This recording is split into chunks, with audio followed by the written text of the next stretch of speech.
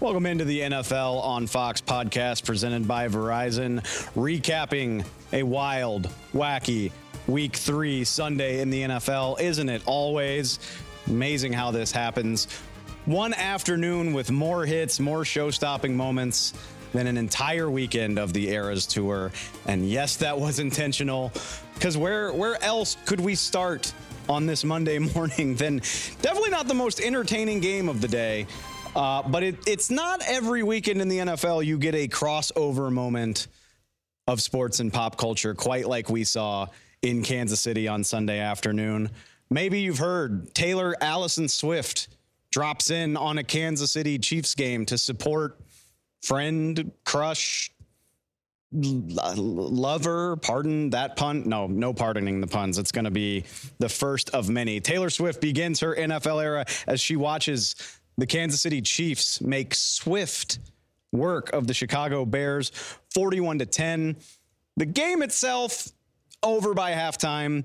The story is going to go on for days and days and days. That's why even, having a moment to talk about it here with our own Kevin Burkhardt and Greg Olson, that's where I had to start.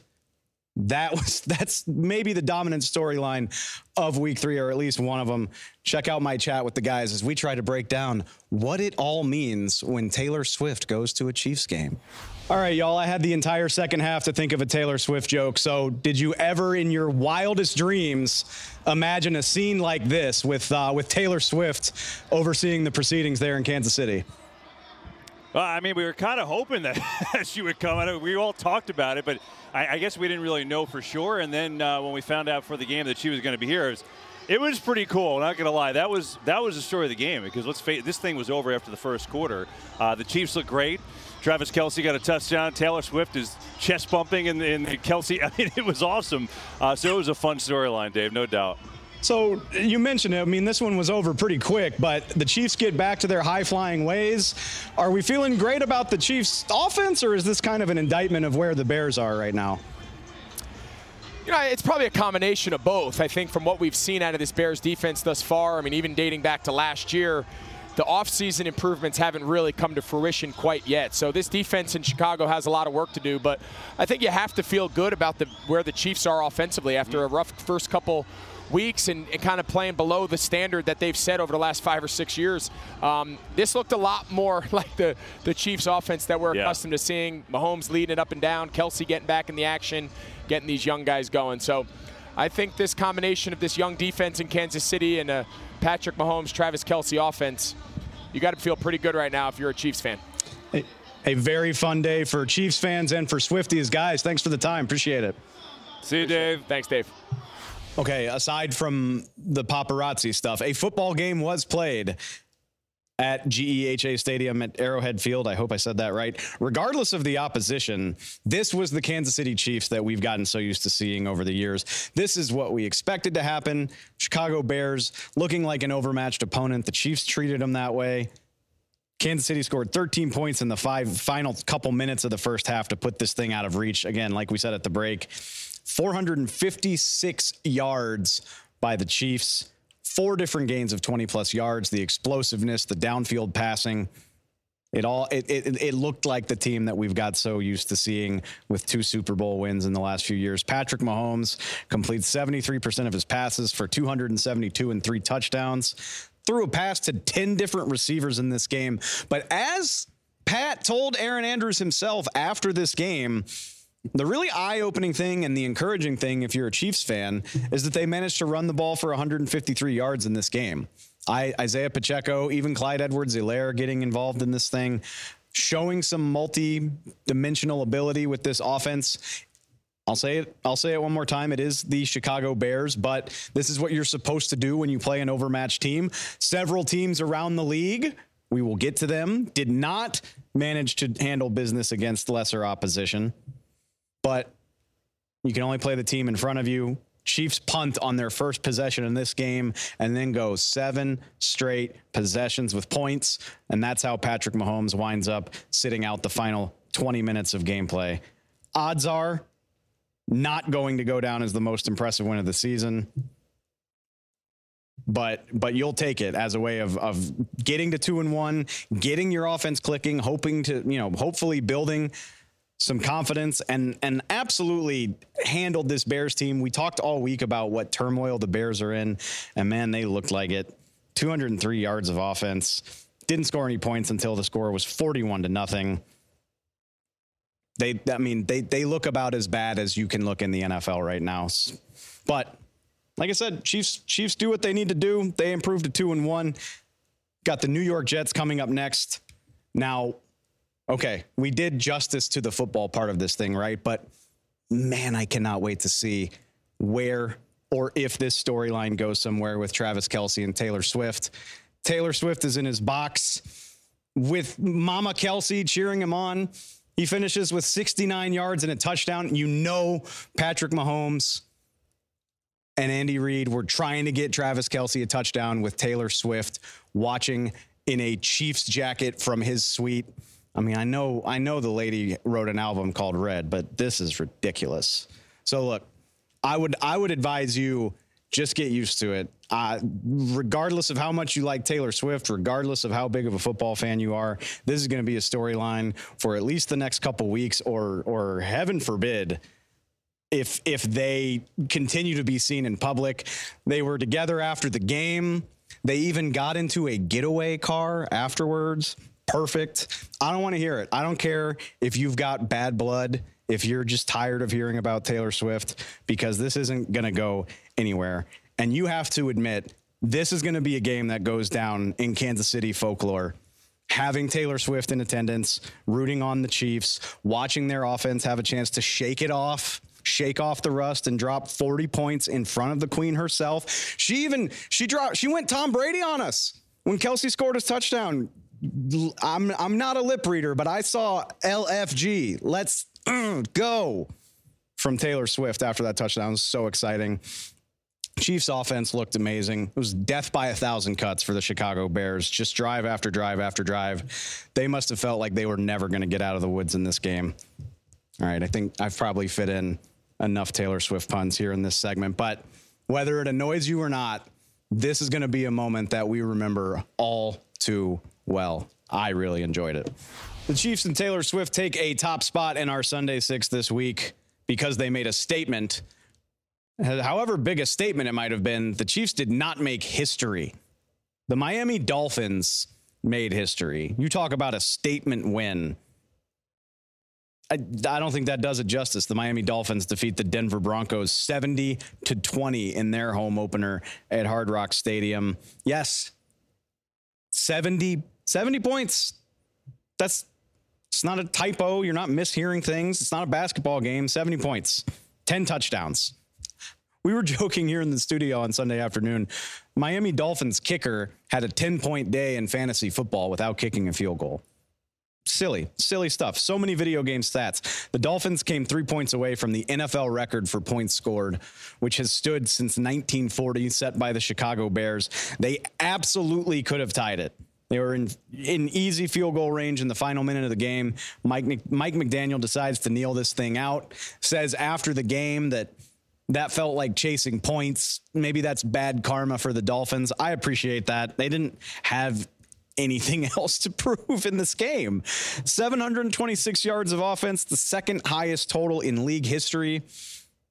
They throw for 376 yards, and somehow that seems less impressive than the 350 rushing yards. There's so many quirky stats. I said this a few weeks ago. When you win a game like this, the PR staff is working overtime to account for all of the weird stats. Tua Tagovailoa threw more touchdowns, 4, than incompletions, 3, in this game. I think it's too early to be worried about the MVP race, but Tua Tagovailoa, absolutely the early front runner for NFL MVP. The Dolphins are the only undefeated team in the AFC. Tua slinging the rock around. Offense looks incredible. Even the backup got in on it. Mike White throws a touchdown. And then you have a coming out party for your rookie running back, Devon Achane.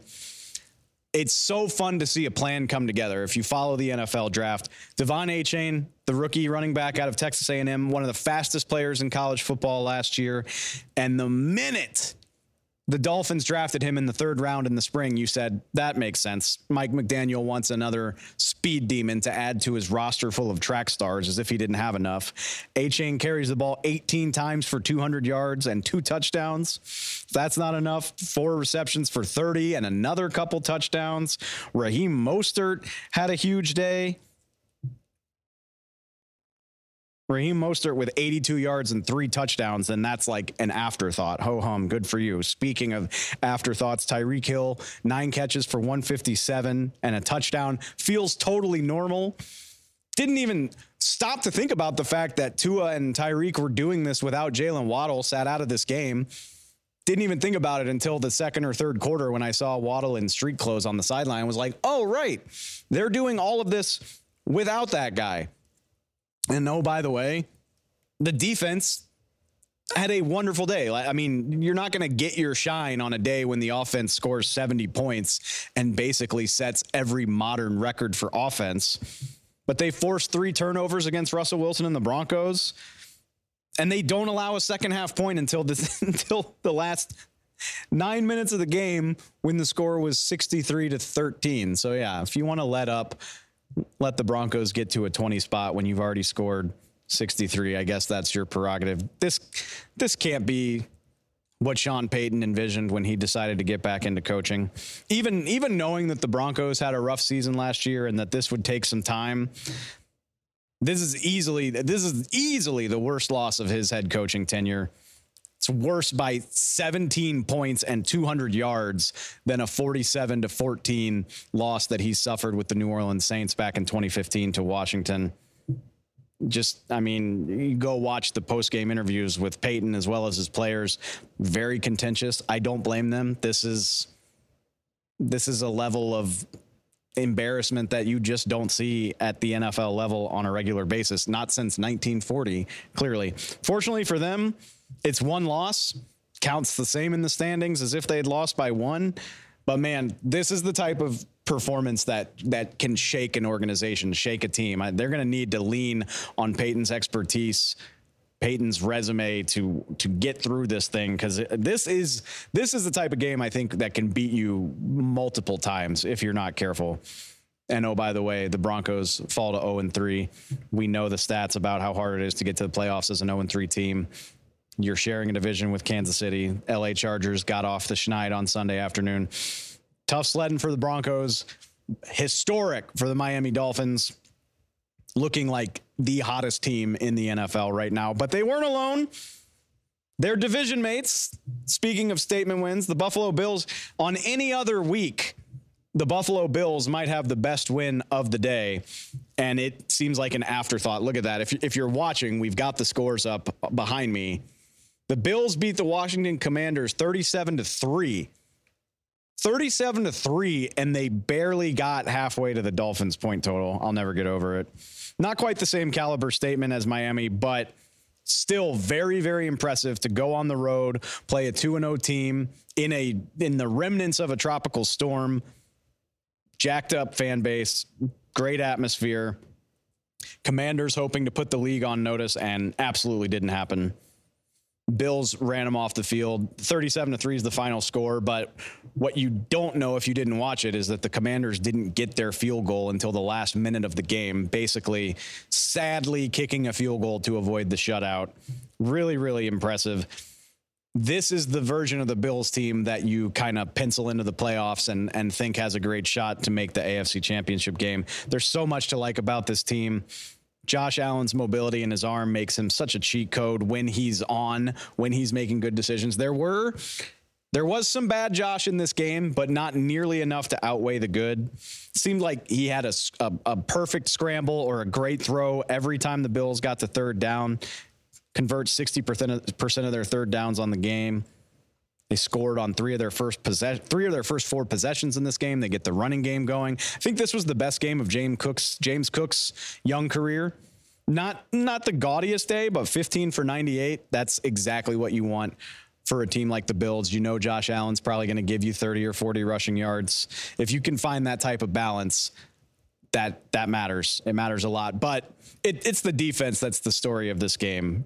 for me. This was as good as I think the Buffalo defense has looked in quite a while. They sacked Sam Howell 9 times, and that was without Von Miller. Von Miller's still unavailable. He can come back and add to this pass rush, hopefully in a few weeks. That's scary to think about when you see Leonard Floyd getting 2 sacks. AJ Epinesa getting a pick 6 to go along with a sack. I mean, 9 sacks, my God. How about Terrell Bernard?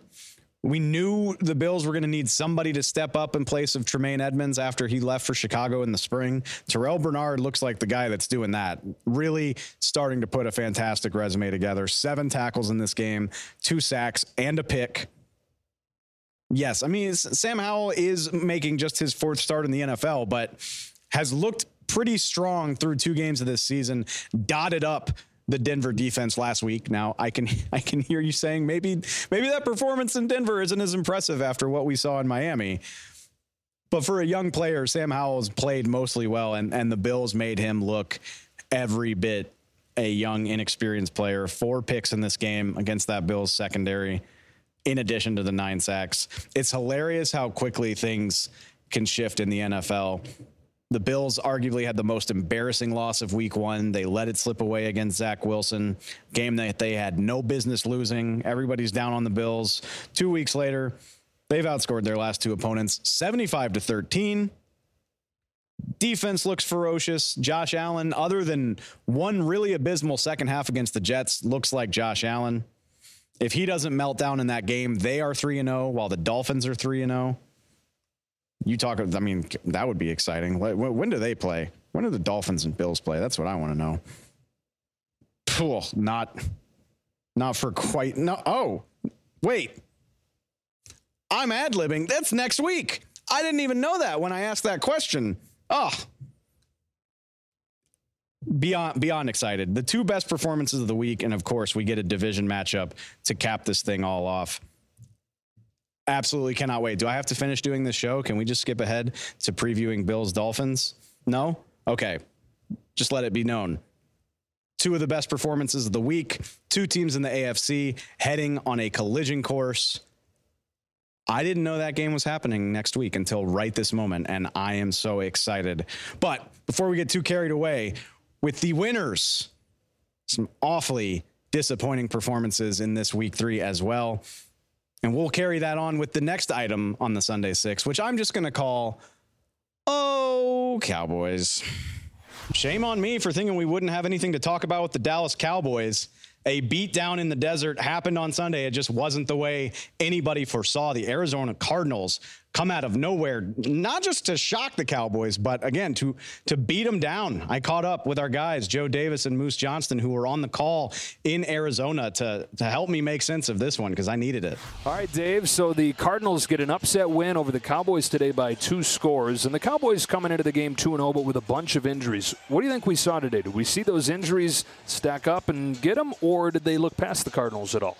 I don't think either one of those. I'm going to say that anybody on that Dallas team that says that the injuries contributed to this loss, you better change your mind and your way of thinking right away.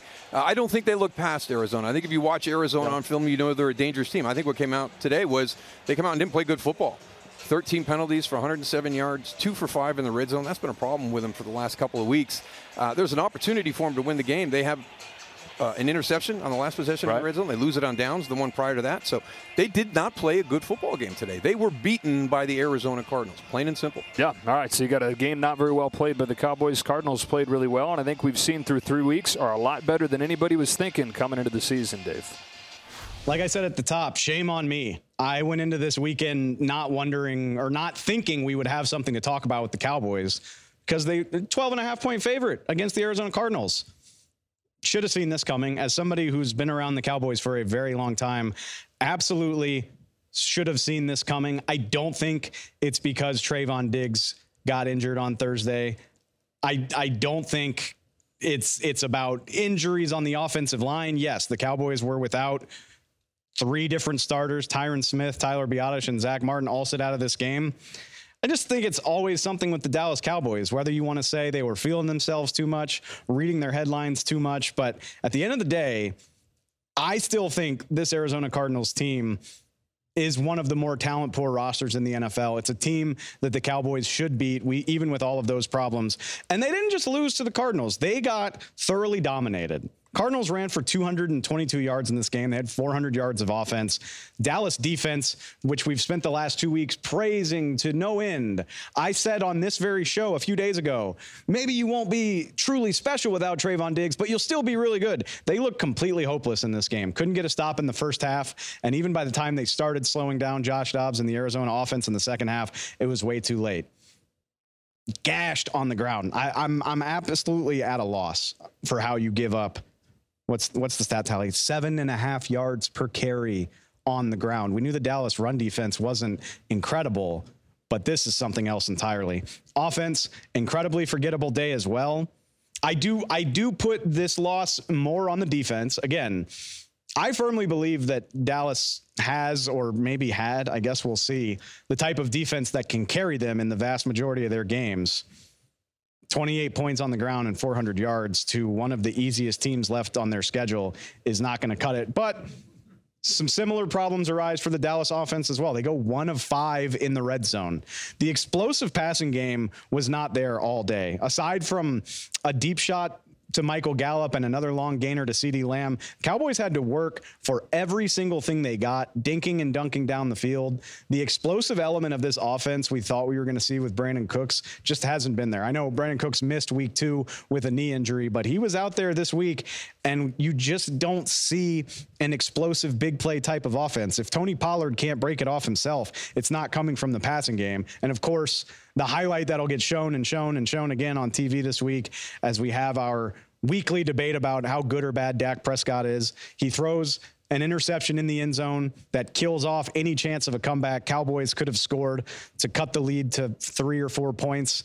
Maybe you have a shot at a miracle win like the Giants had in Arizona last week, but it just doesn't materialize. 16 points, 1 of 5 in the red zone, and I've already bemoaned the defensive performance. Did I mention the penalties? Did I mention how absolutely undisciplined this team looked? 13 penalties for 107 yards. I believe 10 of those were in the first half alone. I don't know if that's an NFL record, but my God, was it tedious to watch. And that's how you blow a game as a 12.5-point favorite. Even up until the final 4 or 5 minutes, it looked like the Cowboys had enough juice in the tank to drag this thing over the finish line. Again, the way the New York Giants did just last week. Cardinals get the job done. Can't say enough about them. I just spent 5 minutes bemoaning the Cowboys, blaming the Cowboys, and they deserve it. They absolutely deserve it. This was an atrocious performance in all 3 aspects. Even special teams had a long punt return called back by a flag. But man, through 3 weeks, the Cardinals might be 1-2. They've absolutely played well enough to be 2-1. Josh Dobbs looks like a guy. 120 quarterback rating, 17 of 21 for 189 yards. Again, they ran for 222 yards as a team. They were moving up and down the field in the first half. They jumped all over the Cowboys 15-3 before it even felt like the game had started. Again, maybe they'll deny it, maybe they'll downplay it, but it sure felt like the Cowboys have spent the last 2 weeks listening to everybody tell them how amazing they are. Meanwhile, the Arizona Cardinals don't seem to be aware that everyone thinks they're tanking. They have been a nightmare for all 3 teams that they've played. They finally get on the board with a win against the best team that they've played this year. I can't say enough about it. And to close the door on them, like I said, the Cowboys, they made a rally. They get down on the goal line 5 times in this game. Got to work on that red zone offense if you're the Cowboys. But the Cowboys cut it to 21-16 again. The whole second half, the defense is playing better. It feels like the Cowboys are switching the momentum. The more talented team is finally winning out, and it's just a matter of when they pull ahead. And what do the Cardinals do? They get the ball with 9.5 minutes to play in the fourth. First play, 69-yard gain. Second play, 5-yard gain up the middle to Zach Ertz, and then they punch it in the end zone. They only need 4 plays to go 76 yards and really put their foot down on the Cowboys' throats.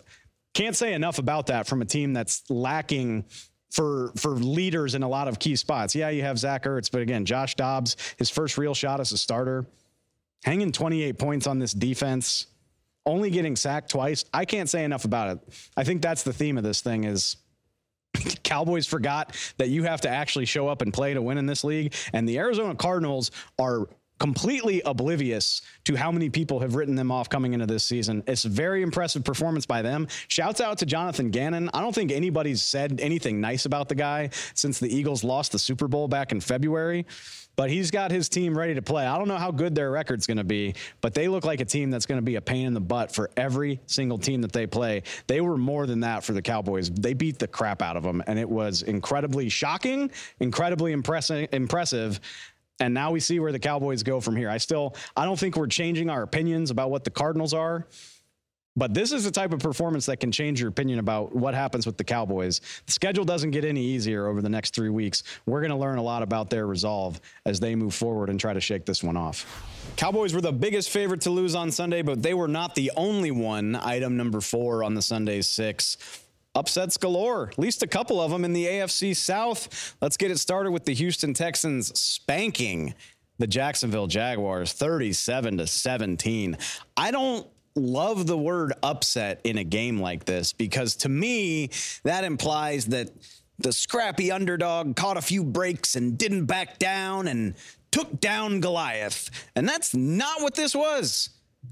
Vegas might have favored the Jags by 8 or 9, but Houston kicked their ass basically from beginning to end. Texans scored a touchdown on their second possession of this game. And really for the rest of the way, it felt like Houston was in control. Yes, the Jags did score to cut it to 27-17 late. The Texans almost immediately respond with a 68-yard strike to put things away for good. I see you, CJ Stroud. Number 2 overall pick. He's been playing like it this entire season, but he finally gets in the win column. His first career win. Head coach DeMeco Ryans' first win. Absolutely phenomenal.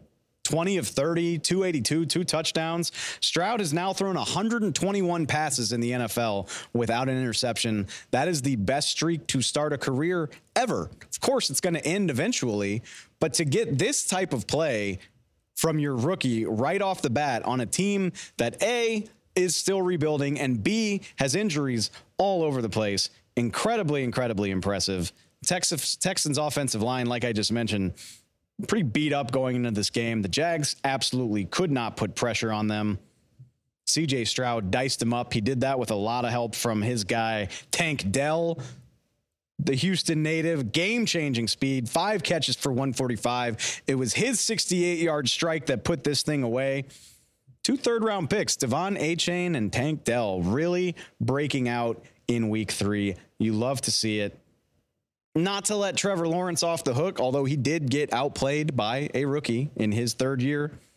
My preseason pick to win the MVP award. Not loving that decision right now, but plenty of season left. But not to let Trevor off the hook, but my God, can the Jags catch the ball? Like, can we help our quarterback out? Drops all over the place. Him and Calvin Ridley. It looked like Calvin Ridley was about to set the league on fire in week 1, and it's just been disappointing ever since. Just can't get on the same page. Drop passes. Lawrence not hitting Ridley in stride as often as he could. Evan Ingram has a drop in this game as well.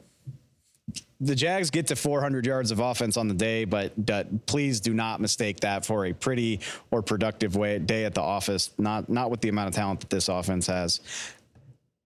And it would be very unfair not to point out that the Jags allowed a kickoff return touchdown that helped the Texans put this thing away. And no, it did not come from the kick returner. It came from fullback Andrew Beck, the H-back, the personal protector on the kick team, the guy that's supposed to block for the kick returner. Go look this up. No disrespect to Andrew Beck, but a guy that runs like that should not be returning a kick. Full field, by the way, like from his own 15 to the end zone, shouldn't happen in the NFL. This is the type of analysis you can count on from me. I went and looked it up.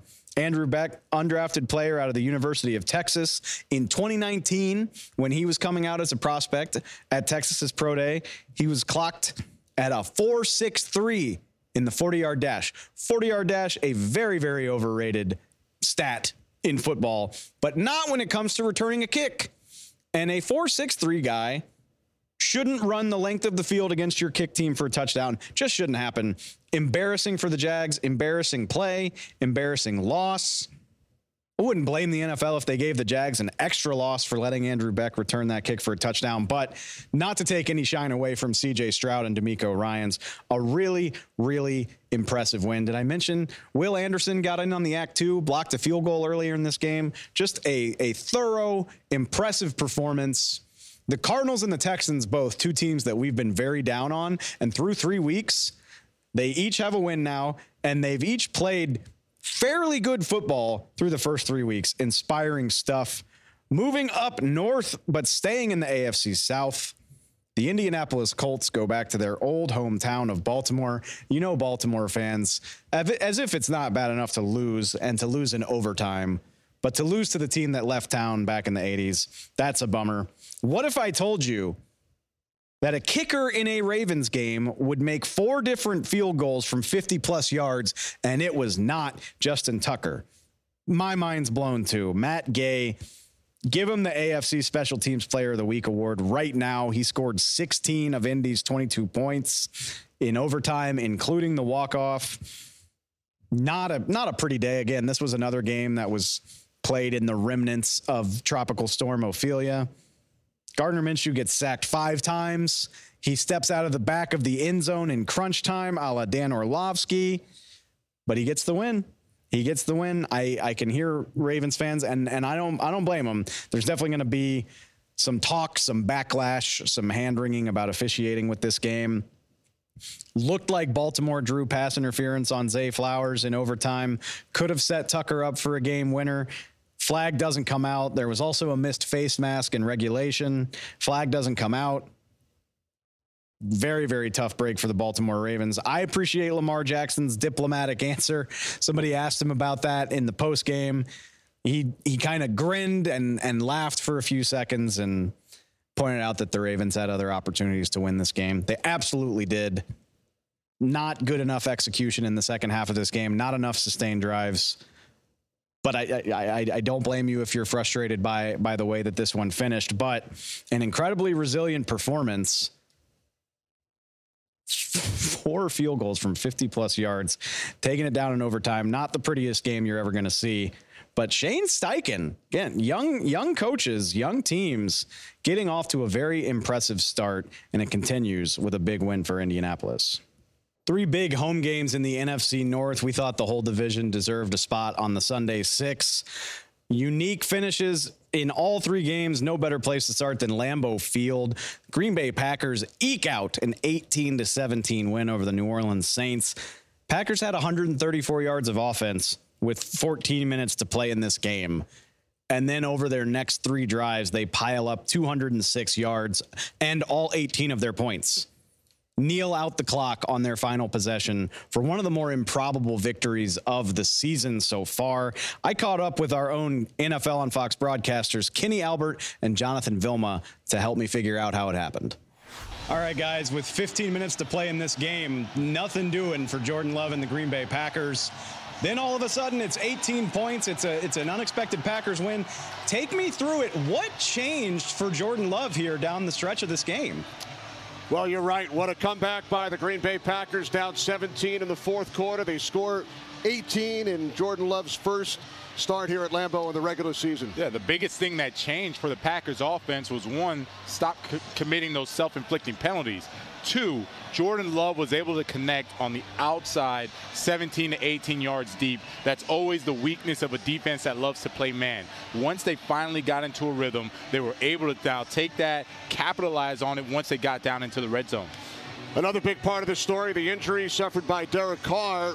Saints were leading 17-0, and New Orleans had trouble moving the football in the second half. Really struggled all day long, especially in the run game. And then all of a sudden you see that when they needed it, they couldn't get it done anymore. They were trying to force the ball to Mike Thomas, try to force the ball to Olave. But without a run game, a really sustainable run game, you're not going to get a lot of productivity. A game they'll remember here in Green Bay for a long time. 18 unanswered points in the fourth quarter to defeat the Saints, and the Packers win their 11th consecutive home opener. Never a dull one in the NFL. Guys, thank you so much for your time. Appreciate it. Thank you. Thank you. Goofy, fun day at Lambeau Field. Packers win their 11th straight home opener. Love this stat from Rob Domofsky. Second time in Green Bay history, the Packers have won a game when entering the fourth quarter down by 17 or more points. So yes, rallying from a 3-score deficit in one quarter is a very, very rare thing to do. You've got to be encouraged by Jordan Love's resilience. This was an ugly, ugly outing for the Packers. Really felt like a coming back to reality moment for a young quarterback and a young team. Love's fourth start threw an ugly interception. Saints defense had the clamps on this offense. No points in the first 3 quarters. Credit to the Packers defense.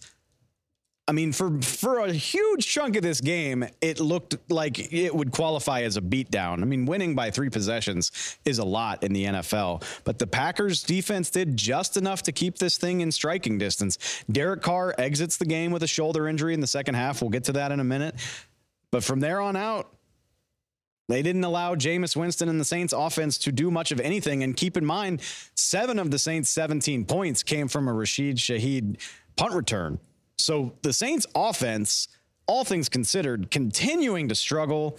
Offensive line gives up 3 more sacks. That's 11 in 3 games. Whether it's Derek Carr, Jameis Winston, or whoever, clearly that's not going to win you games because it's going to get your quarterback hurt. Carr leaves this game. We'll see where that goes. They're calling it a shoulder injury. They're saying it's not terribly, terribly severe. It doesn't sound like Carr's going to be out for the season, but he could miss time. Saints only had 1 possession that went further than 20 yards after Jameis Winston entered this game. So yes, credit to the Packers defense for keeping it close. And again, credit to Jordan Love and the Packers offense for finding plays that worked in crunch time. I had to laugh. They had a possession where they got most of the way down the field with defensive pass interference penalties, but hey, that works too. Draw those flags, do what you can, especially in a game like this. I thought it was so impressive from a guy with so few starts, with such little NFL experience. On top of that, remember how the Packers game ended last week. They were up 2 possessions themselves in Atlanta, completely fell apart. So you got to sit here and wonder how a young team processes that, how you learn how to win in crunch time. Typically, you think this is the type of thing that takes a whole season or maybe even multiple years to figure out. The Packers do it in 1 week, from total collapse to a total rally in the span of 7 days. That's a lot of fun. Saints had a walk-off field goal attempt from Blake Grupe, the first-year kicker, misses from 46 yards with a minute to play. A weird one. Saints offense, whether it's with Derek Carr or Jameis Winston, you got to be wondering what the hell you can do to get this thing back on track. It has not looked pretty in any of these 3 games. They scored, 20 against the Panthers, 16 against the Titans, and now 17 against the Packers. Their defense is very, very good, but less than 20 points is going to wind up getting you into a lot of frustrating games and probably a lot of losses. Not a game that they're going to feel good about. They're going to feel like this is a missed opportunity. And honestly, it was, but that's not Jordan Love's problem. That's a hell of a feather in the cap of a young developing quarterback and an impressive way to close things out. Let's head over to Minneapolis, just a couple hours west in the same division. We knew Chargers-Vikings was going to be insane and heartbreaking and completely devoid of logic or reason, and somehow it still was more than I could have expected. I mean, the finish to this game, stupid, honestly. The final sequence is so fitting of these 2 chaotic teams. Let me summarize if you didn't see it. Chargers are clinging to a 28-24 lead. Brandon Staley elects to go for it on 4th and 1 from his own 24-yard line with less than 2 minutes to play. So Staley's so aggressive in his first season with the Chargers, dials it back because he's so heavily criticized, and then maybe the most gutsy call of his career, and he doesn't get it. Turns the ball over on downs with less than 2 minutes to play. The Vikings take over. I mean, I can't even imagine the discourse if this hadn't have worked out for Brandon Staley, but somehow it does. The Chargers defense, really the Vikings offense, bails this game out. The Chargers get the win 28-24. I got into more detail about how exactly the Vikings bailed the Chargers out with Kevin Kugler and Mark Sanchez. Check it out. All right, guys, we knew this was going to be a crazy game, but maybe an even more insane ending than we thought. What's more incredible, Brandon Staley's decision to go for it on that fourth down on his own 24, or that the Chargers defense bailed him out? That might be the most surprising thing, considering the Chargers came into this game as the worst defense in the National Football League. But I don't know if the Chargers defense bailed them out as much as the Vikings operation at the end of the game, Mark. It just wasn't very smooth. Well, both of them, you think you go for it on that fourth down. Well, why not pin them as deep as you can, force them to go the length of the field with no timeouts, and then finally, okay, fine, you don't get it, but the defense bowed up at the right time. That was just a chaotic ending. I was sure that Kirk Cousins was going to go up to the line of scrimmage, spike the ball, and give them a potential 3 more plays. Instead, they went for it on one of them without stopping the clock. I think they snapped it with like 14 to 18 seconds, so there was only going to be 1 more play after that, maybe 2 after. So just a little uncharacteristic with the mechanics there at the end of the game. Chaotic ending, but an ending nonetheless, and Chargers moved to 1-2. Vikings 0-3.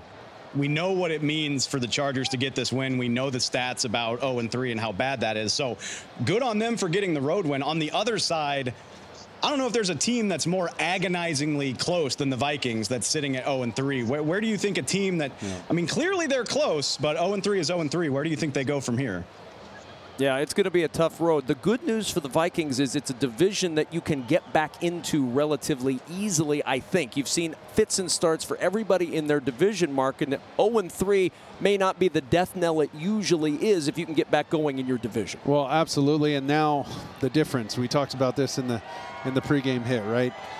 1-2 versus 0-3. 0-3, you don't start to doubt everything, but you start to question a little bit. You start to look around the room, look around the division, like, oh, what's their record going to be? Okay, what's a wild card going to look like? How many wins do we have to hit? You start thinking a little too much. And so hopefully they can do their best to block out the noise. They have the players. They have the coaching to get back into this thing. It's just, when are they going to right the ship? When are they going to do it? And it has to start next week. It's the fumbles. It's the turnovers. It's the late game mechanics in 2-minute.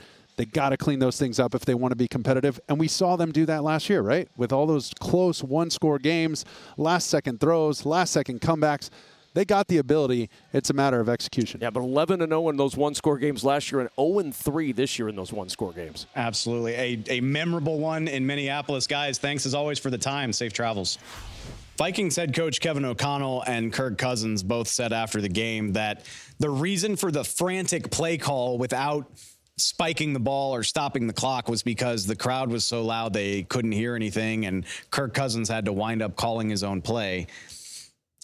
I'm being an armchair quarterback, a Monday morning quarterback, and I'm sorry about that, but Kirk, if you have enough autonomy in the offense to call your own play, you also have enough autonomy to just spike the ball and reassess, my man. Seems like the moment got away from both of these teams. I think that's the easiest way to summarize this is 0-3 was hanging in the air. And I think when that much pressure is on you, I think both of these teams kind of withered from the moment, and the Chargers just happened to capitalize last, or I guess the Vikings made the last mistake. But man, I said it earlier, I don't really think you can adequately portray how wild the conversation would be if Brandon Staley had lost this game after turning it over on downs on his own 24-yard line. I'm not saying he would have gotten fired, but I'm saying it would have been a very toxic conversation about his decision-making process and where the Chargers are going as a franchise. Instead, they stave off pseudo-elimination from the playoffs. 1-2 sounds a hell of a lot better than 0-3. Justin Herbert, very quietly, the quietest 400-yard game you'll ever see. 40 of 47. Completing 80% of his passes for 405 yards. Still hasn't turned the ball over. If the Chargers handle the end of a couple games a little bit better, he could be in that MVP conversation or front-running the MVP conversation instead of Tua Tagovailoa. Instead, he is an afterthought at the tail end of another absolutely chaotic Chargers game. We'll see if the Vikings can become part of the 2% of 0-3 teams that have made the playoffs. Hasn't happened since the Texans did it in 2018. I'm telling you right now, and I'm not gonna pick on Kirk Cousins too much for throwing a pick. I mean, you're trying to win the game there. I do think he should have spiked the ball, but 9 turnovers in 3 games. You're absolutely not climbing out of that hole with that. That's step number 1. In addition to an end zone pick, the Vikings also turned the ball over on the Chargers' 26-yard line earlier in the game. That's the brutal thing, is a lot of these turnovers have come near the opposing goal line. This team is agonizingly close to being 3-0, and instead they're 0-3 and feeling like a mathematical long shot to make the playoffs. We'll see if they can dig out of it. You're going to hear this a million times, Vikings fans, and I'm sorry, but 11-0 in one possession games last year, now 0-3 in one possession games in 2023. Tough pill to swallow. Not so much drama in Detroit, but a very impressive game. Maybe could have been a statement game in its own right. Just a very nice day from the Detroit Lions defense in a 20-6 win against the Atlanta Falcons. So much concern about the Lions defense coming into this. So many injuries. The safeties are beat up. Chauncey Gardner-Johnson. Getting ready to take on spring? Make your first move with the reliable performance and power of Steel tools. From hedge trimmers and mowers to string trimmers and more, right now you can save $20 on the Steel MS-162 or MS-170 chainsaw. Real Steel. Offer valid through June 30th, 2024. See participating retailer for details. Kirby Joseph, and they shut down the Falcons, shorthanded or not. They absolutely took it to this vaunted Atlanta run game. The Falcons came into Ford Field averaging 183 rushing yards over their first 2 games, 5 yards per carry against the Panthers and the Packers. Lions held them to 44 yards on the day, 2.5 yards per carry. They did better than cut their yards per carry in half. And without that run game going, with Bijan Robinson and Tyler Algier bottled up, this is what worries me about the Falcons. If a team can stop your running game, I don't really like this offense at all. Like, the running game needs to be dominant for this offense to be good. You need to have the threat of 4 and 5 yards per carry. You need to have linebackers biting on every single play fake that happens, because dropping back and throwing ain't going to happen. It's not going to happen for the Falcons. Desmond Ridder has yet to look impressive doing it through 3 games. He didn't really look great doing it last year either. Falcons, as good as they are at blocking the run game, not wonderful in pass protection if the 7 sacks against the Lions are any indicator. Remember, we talked with Adam Amin, who had the call of this game. Well, we talked about the Detroit defense today, right? They came in with a lot of criticism over the last couple of weeks to start their season, not getting enough of a pass rush. They're dealing with multiple injuries on their back end. No C.J. Gardner-Johnson, no Kirby Joseph today, 2 key safeties. They're going up against Bijan Robinson and this Atlanta rushing attack, one of the best in the league the last 2 years. They dominated them today. There's no question about it. I thought they did a great job of bringing pressure on early downs, stopping the run, putting Atlanta in 3rd down and long situations, and then tied the back end together with the front end. 7 sacks by 6 different players today. That is pressure. That is getting after the front of the Atlanta Falcons, stopping the run. It all came together today for Detroit. And again, they had to do it without multiple pieces. They had to do it on the offensive end today as well. They had to patchwork their offensive line. They were missing 2 key guys and then had injuries during the game. Give me a sense of the offense and what you like too. I thought, number one, like you said, patchworking that offensive line together. They still ran the ball late in the game. Gibbs was tremendous, but I love Laporta, the tight end. I love what they did on the offensive side of the ball, moving the chains and making just enough big plays to get a big-time victory against Atlanta. They got a game coming up against Green Bay at Lambeau on the road on a short week on a Thursday night. This has been a much maligned defense the last couple of years under Aaron Glenn. What can they do to try to push this forward and stay and maintain what they've been doing? Well, I think you're going to get a lot of energy based on what you did, the rotation you played with up front, and the pressure consistently you did. And then you talk about stopping the run. When you stop the run, you give yourself opportunity to rush the passer. You earn the right to rush the passer. And if they can do that and continue to do that, good things are going to happen for this defense in Detroit. Detroit is off to a 2-1 start. They're trying to make the playoffs for the first time since 2016 and seek that elusive playoff win. Haven't had one since 1991, Dave. Lions had 1 sack in 2 games. They get 7 in game 3. just to give you an idea of how successful they were once they got a lead and could just tee off and let Aiden Hutchinson and their pass rushers go. Even when Desmond Ridder had time, the downfield passing game just wasn't there. At the risk of sounding like I'm writing off the Falcons, they can't be one-dimensional. The running game has to be the center of everything they do, and if it's not clicking, I just don't see it working for the Falcons very often this season. Detroit's offense typically gets the headlines. Didn't need to do anything special in this game, but I do want to shout out Sam Laporta. It's not normal for rookie tight ends to make a huge impact, or if they do, they're typically top 10 picks, like Atlanta's Kyle Pitts a couple years ago. A second-round rookie tight end acclimating this well to the NFL is not normal. But here's Sam Laporta, 8 catches for 84 yards and a laughably wide open touchdown that kind of put the Lions in control of this thing in the second quarter. Off to an incredibly impressive start, again, at a position where rookies typically require time to make a big impact. Honestly, this Lions entire rookie class, like, we talk so much about Jahmyr Gibbs and whether that was the right idea. And Gibbs had a solid enough game, but Sam Laporta and the other second-round pick, shout out to Brian Branch, the Lions rookie nickelback, was all over the damn place. Made 11 tackles, 3 tackles for loss, 2 pass breakups.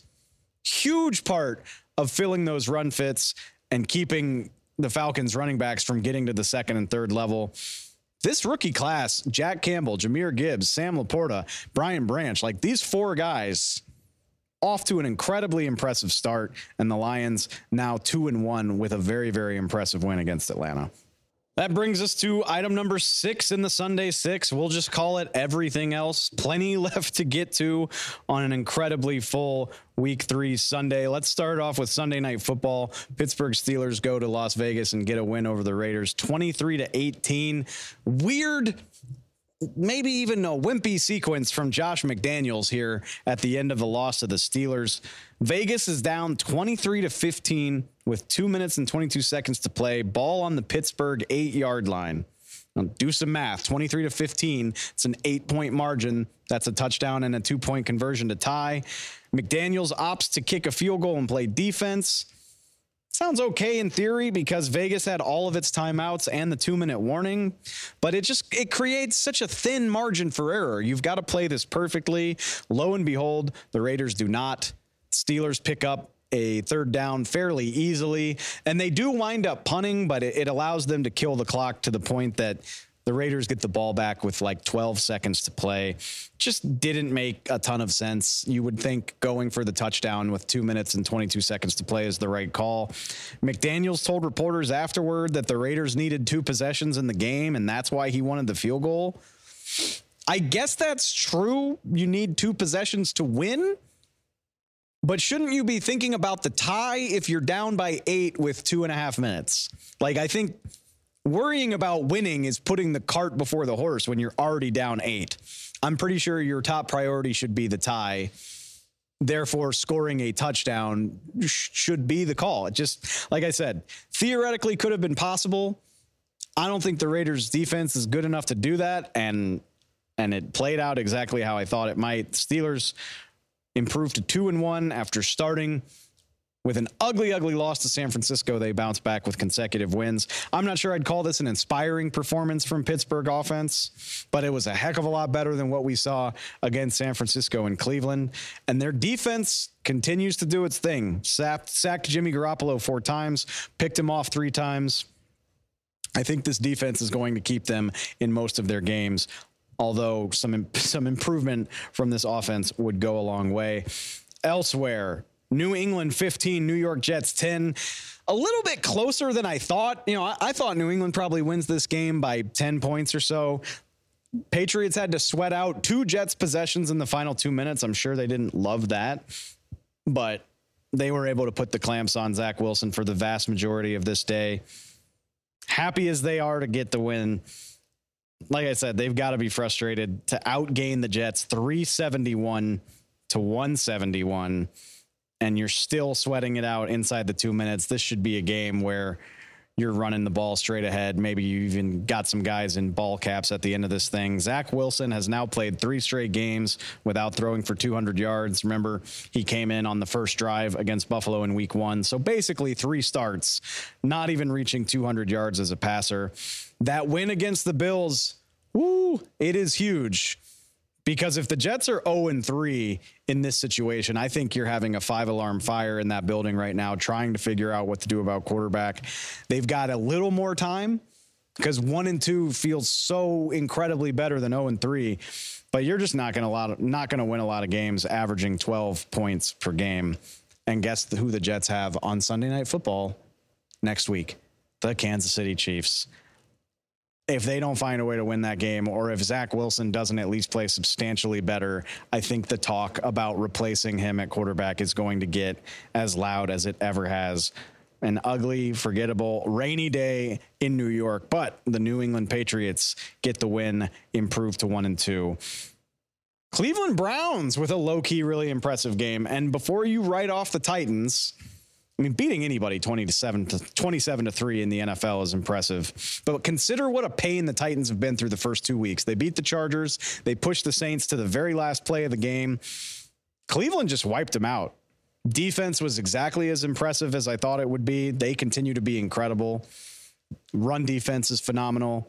Defensive front, pressure, stout, physical. And Deshaun Watson played his best game as a Brown. I think that's fair to say. It's not a huge sample size, and it goes to show how bad the offense has been since he took over. But 82% for 289 yards. Watson and Amari Cooper had a really solid day, made a lot of plays against Tennessee's secondary. Tennessee, this is still a good defense. They took Cleveland's run game away. Not a very impressive day in their first game without Nick Chubb. But Watson and Cooper lifted the passing game. Like I said, you win by 24 in the NFL against a Mike Vrabel coach team. I think you should feel pretty good about that. We touched on the Bears a little bit talking about the Chiefs, but I'd say it's probably fair to just revisit what a nasty, nasty situation the Bears find themselves in. We spent the week going over how bad it was in Chicago leading up to this game, and it looked somehow even worse. The Bears, 203 yards of offense, 100 of it came on the final 2 drives when the Chiefs led by 40 points. If it weren't for Zach Wilson, I think Justin Fields would be struggling the worst out of any quarterback in the NFL. You could even argue that it is the worst because at least Zach Wilson helped the Jets find a way to beat the Buffalo Bills. The Bears sitting at 0-3, and man, I don't care who they play. It's hard to imagine this team winning a game right now, or at the very least stringing them together. I don't envy them trying to find a way out of this ditch. Their defensive coordinator just resigned amid strange circumstances last week. The offense remains a mess. This doesn't look like a team that's going to have answers to a lot of it. And I know it's only week 3 now heading into week 4, but I'm starting to wonder if the Chicago Bears are headed for consecutive number 1 overall picks. Just a lot of work to do for Ryan Poles and Matt Eberflus. Happier note, just shout out Andy Dalton, the Red Rifle. Fantastic performance in a loss up in Seattle. Yes, they did lose by 10 points, but I'm not going to praise the Seattle Seahawks too much for getting a 37-27 win against Carolina. This Carolina offense has looked toothless through the first 2 weeks, but Andy Dalton went up there and proved whatever jokes you want to make, he can still sling the rock. 361 yards and 2 touchdowns. Didn't get a lot of help from his run game, so he had to do a lot of this on his own, and he made the Seahawks sweat it out. Again, it's a loss. The Panthers fall to 0-3, not feeling really great about their prospects. We'll see when Bryce Young comes back. But I thought that was an inspired performance. Seahawks do get the win. They avoid another embarrassing performance at home. 2-1 up in Seattle. But I wanted to say something nice about Andy Dalton because I just don't feel like people are doing that very often anymore. Good on you, Andy. Wrapping this up with one last bit of pop culture. It's not Taylor Swift, but Usher that gets announced as the Super Bowl 58 halftime show in Las Vegas. I'm cool with it, but he better bring the features out. Like Lil Jon and Ludacris better be part of this thing or we riot. That's our show for Monday. We will be back very soon. It's another Monday night doubleheader. Cincinnati Bengals hosting the Los Angeles Rams. We'll see if Joe Burrow plays. We've also got the Philadelphia Eagles going down to Tampa Bay. It's a jam-packed night. We will be here to take you through all of it. But that does it for right now. Please go find us on the socials, wherever you get your podcasts. Tell a friend, tell a family member. Go find us on YouTube. Tell a Swiftie about us. Whatever you see fit, we appreciate it. Stay tuned. We do have some bonus content, another episode of Ask Glazer coming up after this, but that does it for now. Thank y'all so much. This was a blast. I'll catch you next time. Another week. That means it's time for another edition of Ask Glazer, joined by who else? The segment's named after him, NFL on Fox. Insider Jay Glazer. Good to see you again, man. We got to do something about this dress code thing that we got here, though. You dress it up. Two totally different things, right? I mean, I'm being told dress up like it's a bar mitzvah or a wedding. You're being told like dress up like it's Glazer on a Tuesday night. That's the podcast first national TV schism right there. I feel like, you know. If I'll wear well. Thank you very much. I'm great in my Michael Strahan collection suit. You see that? The plug to go with the inside information. We love it. Dudes out. Gotta help them out. I'll dress it up. I'll get a tie. I gotta dig a tie out of my closet. I thought that was dressed up. For me it is. All right. Quarterback theme to Ask Glazer this week. We just saw the New York Jets fall again. Mm-hmm. Not a pretty watch on offense, and so I understand the question from Sports Jive. He says, are the Jets really going to stick with Zach Wilson? I'm dying to know as well. Look, I reported before the game that was the plan, that they wanted to stick with Zach Wilson, and that was it all along. They also realized, look, without Aaron Rodgers there, it's a lot harder for Zach Wilson. And look, as we're doing this right now, I know Robert Saleh is going to meet with the media right now, but this was the plan going into the game. They wanted a veteran quarterback later on there, still sticking with Zach Wilson, but after a game like today, they're going to, I'm sure, have to go back and look and go, man, is this really going to be what we do, who we stick with? And, the big thing with Zach was confidence last year. And I think he lost it last year, had a lot of it with Aaron Rodgers around this year, but with Aaron not there the last couple of weeks, confidence probably waning there. The offensive line is banged up also. I think they have to go back and really take a hard look at what they're going to do now moving forward. But I do know going into the game, that was their intention. And it sounds great. I do wonder, losses have a way of changing your opinion about what you need to do. I'm fascinated to see how that moves forward. Question from Sunita Convos. She says, another quarterback in turmoil. Chicago Bears taking on the Kansas City Chiefs this week. What do you see as the long-term outlook here, and how, we know it hasn't looked good in Chicago, but how worried should Bears fans be about the Bears' long-term commitment to Justin Fields? Well, here's the thing. Justin Fields has to earn the long-term commitment, right? The current regime was the one who drafted him, so he has to earn it from them. Last year, he showed he could do a lot with his legs. I think this offseason, they really did a lot of work to hopefully start, adding a lot of that passing game. That hasn't happened yet, and this is obviously, being filmed before they're playing the Chiefs. But they were hoping that he would start pulling it down a lot faster and start running, start using more of that dual threat as well. As they get that dual threat back, then they could start expanding on the passing game. But it's also, remember, they have 2 number 1 picks, or first-round picks for next year's draft, so they have the ammo if he's not the answer to get somebody else. Absolutely. Poles and Matt Eberflus did not draft Justin Fields, so that's something to watch. Love this question from Joni Hagler. I'm curious about it, too. Cowboys lose Trayvon Diggs going into this week. We've already seen several high-profile injuries.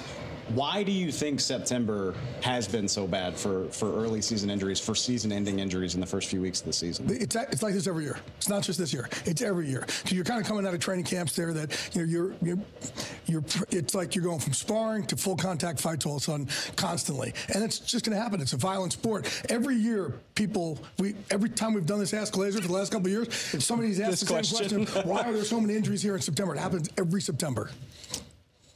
Love this one. Looking ahead again, I said it was a quarterback-themed segment. Joe Burrow, iffy for Monday Night Football against the Rams. In or out? What's the latest on where he stands? So earlier in the week, even his teammates didn't think he was going to play. He's tough, man. Joe is tough. And so yesterday, he took some scout team reps, I think, to try and push the coaches in the front office, say, look, I could do this. Then this morning on Sunday, he took the scout team first, not scout team, the walkthrough first team reps. So he's going to push to play, but he's got to convince them that this isn't going to aggravate and become a long-term thing. They don't want to turn this into another 4 to 6 week injury. He's got to really show them that he is fine. this won't turn into something that will elongate for them. But even if he looks healthy tomorrow night, there's still that question, all right, do we sit him down another week? So here's the thing. He's pushing to play. He really is. And from what I understand, he looked really good earlier this morning. But it still is going to be, I think, an organizational decision. Do we really let him go, even if we see that he looks great, or we let him rest another week? So that's going to come down, I think, really to game time. Maybe that gives you some insight into the golf cart ride between Mike Brown, the Bengals owner, and Joe Burrow. Like, hey, man, I'm not trying to lose you for 6 to 8 weeks. Right. Some late breaking news on a Sunday morning. Love this question. Usher gets announced as the Super Bowl halftime performance. The guy that's been around a lot of Super Bowls. Who are your top 3 Super Bowl performances? Well, Usher's my dude. I just want to say this. Usher is my guy. Stray and I, a couple of years ago, told him we were in Mexico. We ran into him in Mexico, and Usher's like, I really want to come to the NFC Championship game with you guys. And we're like, sure. He's a big Falcons fan. He's like, if somehow the Falcons make it, you guys got to let me come. We're like, no doubt, but as long as you're my assistant, my sideline assistant. Yeah. So you got to hold my energy drinks. You got to hold my little pad. You got to hold this. And sure enough, the Falcons make it. And we kept our end of the bargain. No way. And Usher came out, and he was my little sideline assistant. And I would put my drink over here, right over here, and be like, hey, man. And I would introduce him to everybody as my assistant. And I call him Usher Moskowitz. It's an inside joke between us. But I'd be like, Moskowitz. So, during the middle of, while we're on the air, our producer said, go in and give Jay his drink and wipe his head or something like this. Hey, Mr. Glazer. And I just saw him kind of walking in toward it. And I'm like, oh, my God. He has no idea that we're live, not knowing that they put him up to this. And I just say out loud on camera, Moskowitz, we're live, get out of the shot. And people are like, why did he just call him Moskowitz? Again, another inside story there. But so I love that Usher's in there. I love it. I think my favorite though was U2 after 9/11. My hometown of New Orleans, actually. Which seeing Beyonce and Destiny's Child reunite in New Orleans, that does it for me. But I think any Super Bowl halftime conversation has to include Prince playing in the rain. Also an amazing one. No doubt. Jay Glazer, love these chats, man. Appreciate the time so much. Ask Glazer. Next time. Use the hashtag. I'm dressing down. You're dressing up. I will dress it up. Absolutely. Appreciate you, sir.